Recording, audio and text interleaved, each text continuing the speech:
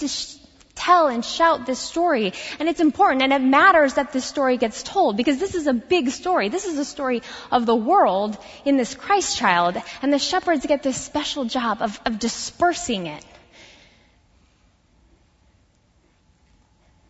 But Mary finds herself in a very different place. Mary, who has released the Christ child into the world, now finds herself drawing in.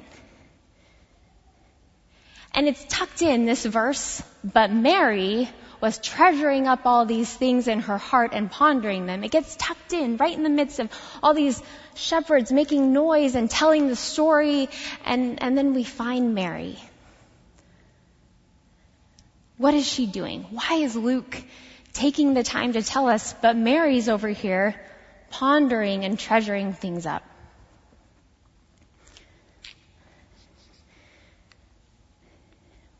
These words, treasure and ponder, I love to study what the words mean in like their original form. And so this word treasure, it means not like a hoarding or a clasping, but this idea of guarding and preserving, keeping it safe, committing it to memory, keeping it in mind, keeping it close.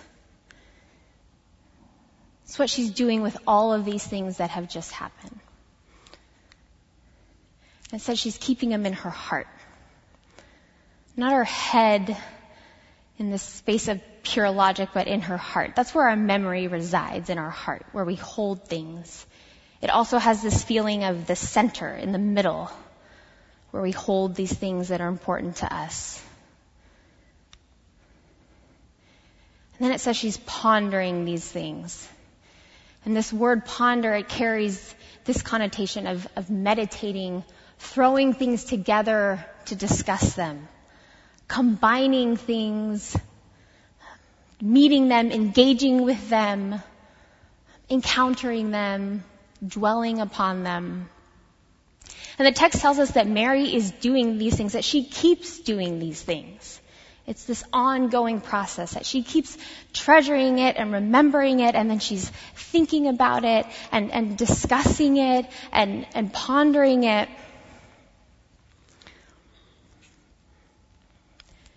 And it's kind of strange to me, actually, because as a new mom, I don't have a lot of time to sit and meditate. So like Mary, who's not, down the street from a spa where she can just go relax and take a time out, like, let me just ponder and meditate on these beautiful things that have happened to me. Like, who has time for that? That's a new mom. No one.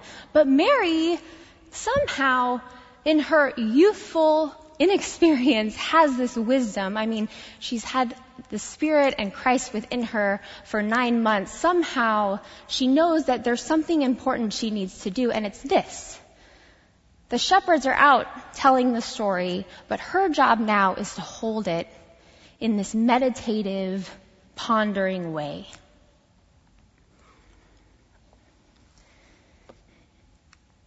I think it looks like this. Corey, our resident artist, she designed the bulletin cover of this picture. It makes me think of a mom holding her tummy when she's pregnant and thinking and wondering and pondering and holding it close in her center. And that's what Mary's doing. But this idea of pondering, it's not the same as when you have something in mind that you just keep thinking about and ruminating and thinking, and you kind of get stuck in this negative feedback loop.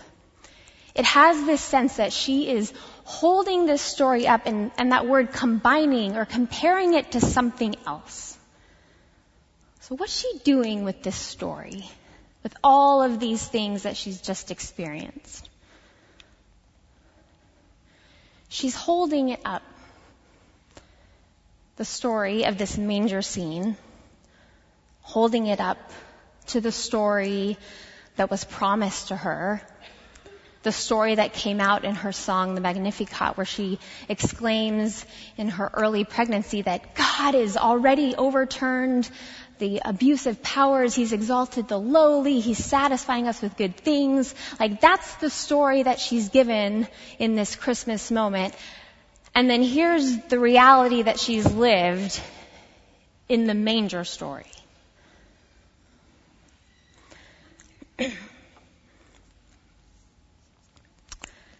I'm not really that active on social media, but one of my best friends lives in Thailand, and so one of the ways that we keep in touch is that she'll send me funny things that she finds on social media.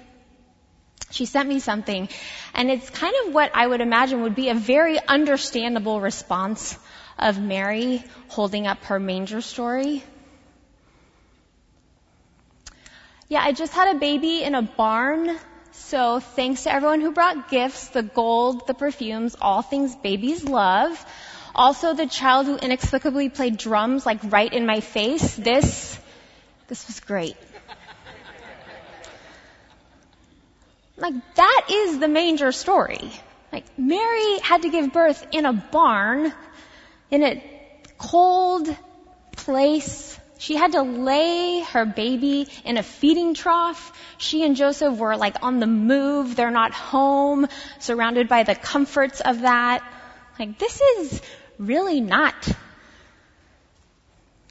the story of this amazing, exalting king who is going to come and turn things upside down. Like, this is a hard reality that she's just lived through.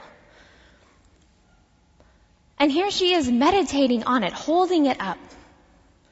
God, is this thing that I just went through, is this really what your story is supposed to be? Does my story fit and match with this one that you promised? Because I wouldn't blame Mary if she started to feel like, I'm not sure.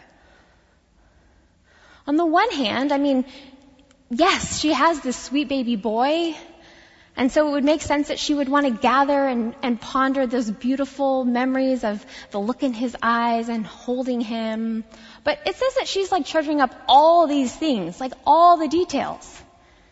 Mary was just telling me that I need to make a note of milestones, for Brody in his baby book, like his first tooth came in. That's a thing I want to hold on to. But there are other things that aren't so fun and wonderful that I might not actually want to put in the baby book. But here's Mary, like, bringing it all, holding it all up to this other story that God has given to her. And this type of pondering and thinking and meditating, it seems like it's a good thing for her to do. That it's healthy and maybe even generative, and at least something that is going to help her remain in the story that God has promised her.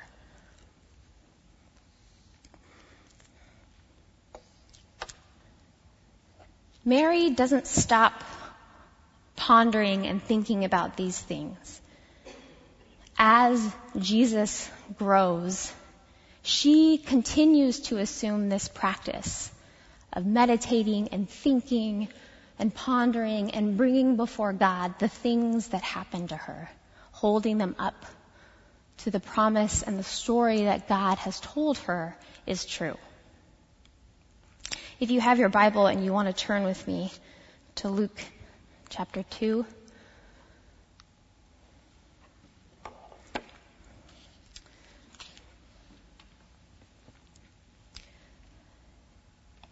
After that verse 19, that Mary's treasuring up all these things in her heart and meditating on them, some other things happen.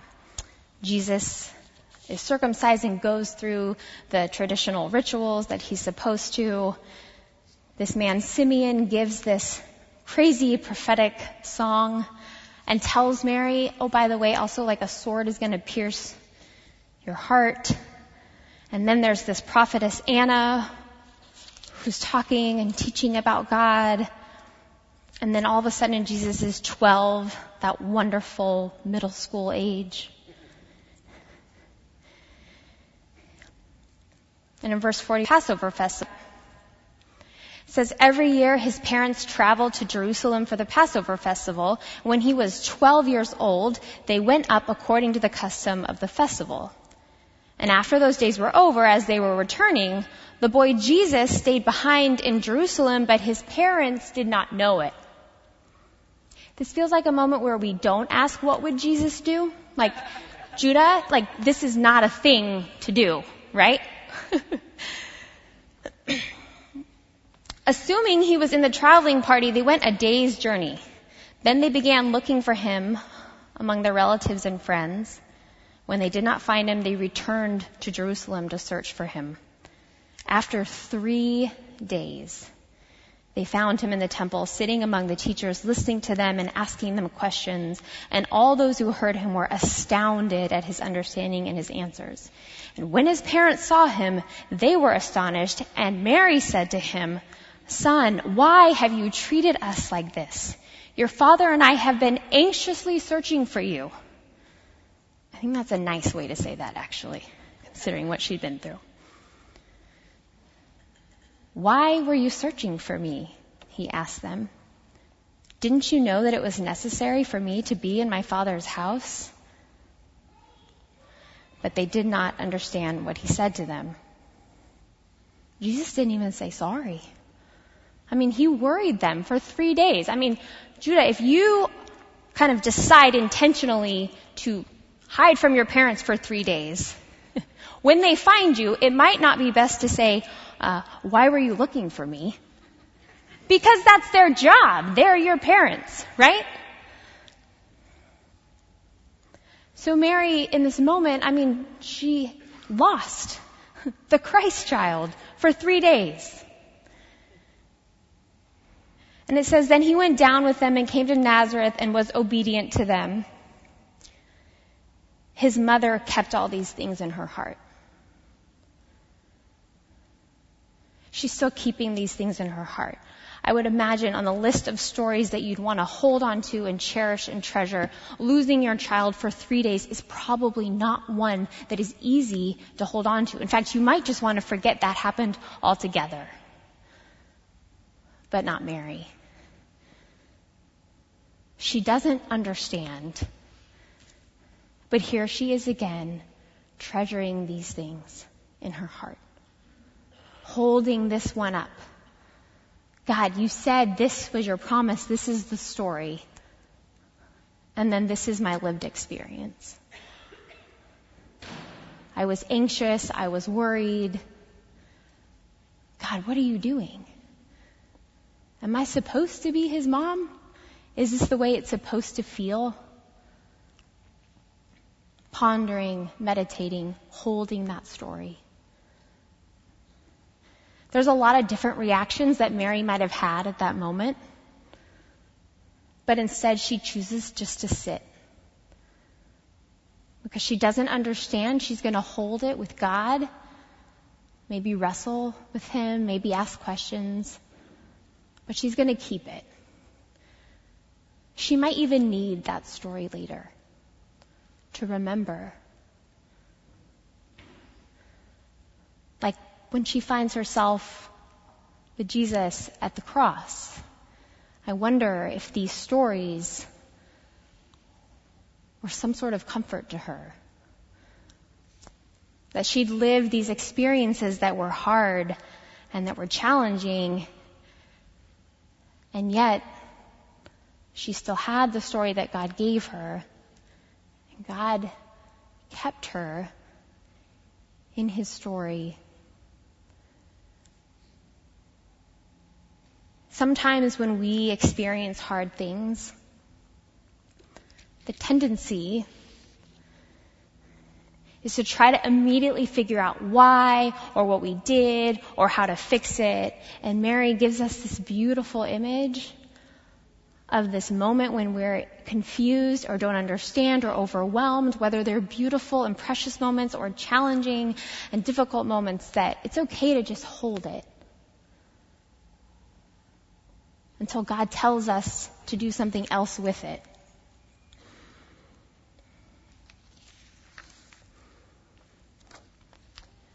It feels like she's holding this up side by side with the story that God has promised, holding until she can find that there's room inside that story for this one. That she is here sitting, settled in the story of God's big story for the world, even in these moments that feel hard and like they don't belong. God's story is big enough to hold these moments that are hard and difficult.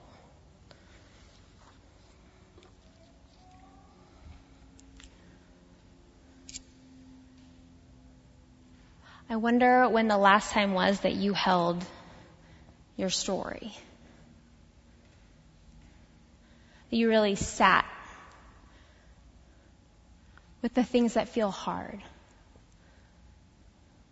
The things that feel like they don't actually match this promise that God has given. When you hear about God and what kind of life of abundance and joy and peace and all of that, if when you hold up your own story, it doesn't feel compatible. That story has no place inside of this bigger story that God is telling. Mary reminds us that it does. That in fact, sometimes all we're meant to do is to just hold the story to God, to ask Him to show us how it all fits inside of that big story that He's been telling since the beginning. Over Christmas, a close relative of mine who was at our Christmas Eve service said, I know I heard in that reflection tonight that God's peace and joy, that we can have them, but I don't feel peace. I wonder if you feel like that too. There's something in your story that just doesn't feel like it matches. What do we do with that? A lot of times we can be quick to try to offer a solution or an answer, like everything is just, it happens for a reason, it's going to be okay, with good intentions.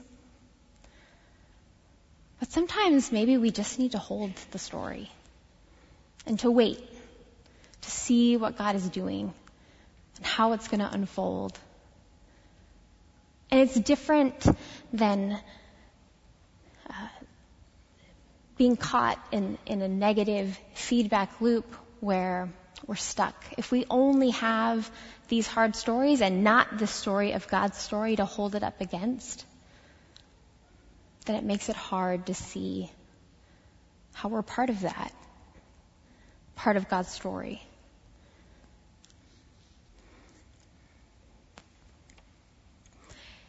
One of my favorite books is Fahrenheit 451. It's a book about the importance of stories. Have any of you read it? So in the book, it's in a future society where they've just banned all books. They've burned all the books. They want to keep people just happy and busy and not thinking too much and not dwelling too much about things that are hard and negative. So we'll just keep everybody kind of moving and without thinking. And so this group of people, they start to kind of wake up to the power of story and of slowing down and of thinking. And they try to literally hold the stories they find. And some of them, their job is actually to memorize and to hold inside of them these stories that have been long lost. There's this beautiful quote from the book. I want to read that to you. There was a silence gathered all about that fire, and silence was in the men's faces, and time was there. Time enough to sit by this rusting track under the trees and look at the world and turn it over with the eyes as if it were held to the center of the bonfire, a piece of steel these men were all shaping. It was not only the fire that was different, it was the silence. Montag moved toward this special silence that was concerned with all of the world. these men find themselves finally having time to sit and to turn the stories of the world and of their experience over in the light of this fire. It feels like what Mary's doing, holding her story, looking at it from every angle, trying to see what God is up to. But it takes time. It takes slowing down. Mindfulness and the practice of mindfulness has become so popular recently, and it feels like Mary knew that all along mindfulness was good for her. Like to slow down, to think about something, to be present, to just sit with it, to breathe, to ponder, that could be good and helpful more than anything else. That's what we're called to do with our own stories.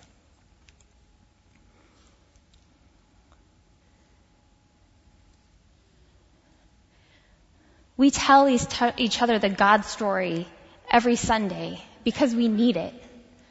We need it to see how our story fits inside of it. And so the shepherds were right to share it, and we need to tell each other the story of God's world because we need to be reminded. We need to have it within us so we can hold it and carry it. But sometimes we also need to sit with one another and help each other hold our stories. When they can't see how it quite fits into God's story, we can just sit with them. Like Mary. So wise. I wonder when the last time was that you helped someone else hold their story. You told them that their story mattered, that their story is precious to God in all of its confusing and challenging moments, in its beautiful and tender moments, but a story worth pondering, worth meditating, worth holding. It's what we're called to do with one another. And if you can't hold your story, I'll help you hold it. And you can help me hold mine. And together we'll hold it up against this big story that God has been telling, knowing that it's big enough to hold whatever we have.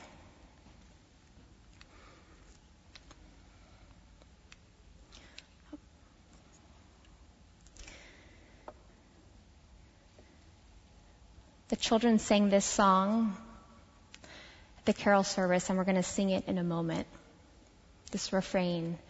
Do you see and do you hear and do you know what I do? We say that about God's story. Do you see, do you know this story? This child born in a manger? It's amazing. And we do this with our stories with God. God, do you see? Do you hear what I hear? Do you know what I know? Do you experience? Do you understand what I'm going through, God? And yes, God can sit with us and help us hold our stories and show us how we belong in His.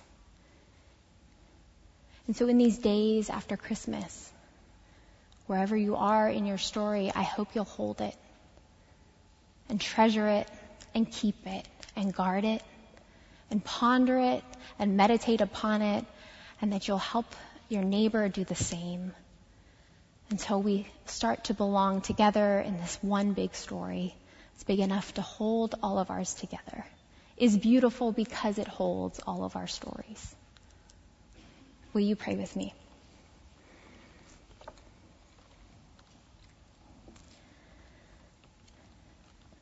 God, we confess that your story, it's so big and so outside of everything we know, beyond our imagination. Sometimes it feels like it might not be true. For Mary, God, it probably felt hard to believe that it was true for her too. Would you help us to sit, to hold our stories tenderly? Would you help us to bring them to you so that you can show us how you're crafting and writing our stories to fit within yours? Would you help us to share and to hold our stories wisely with one another, to listen well to the stories of our neighbors and to hold them too, knowing that in all things you hold us together. Thank you for the example of Mary, that we might slow down and pause and appreciate the love and the gift of story that you have placed in each of us.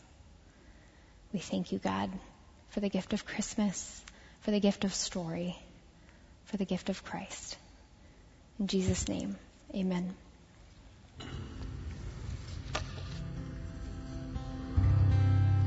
Amen. We invite you to stand with us as we close out the service with our songs.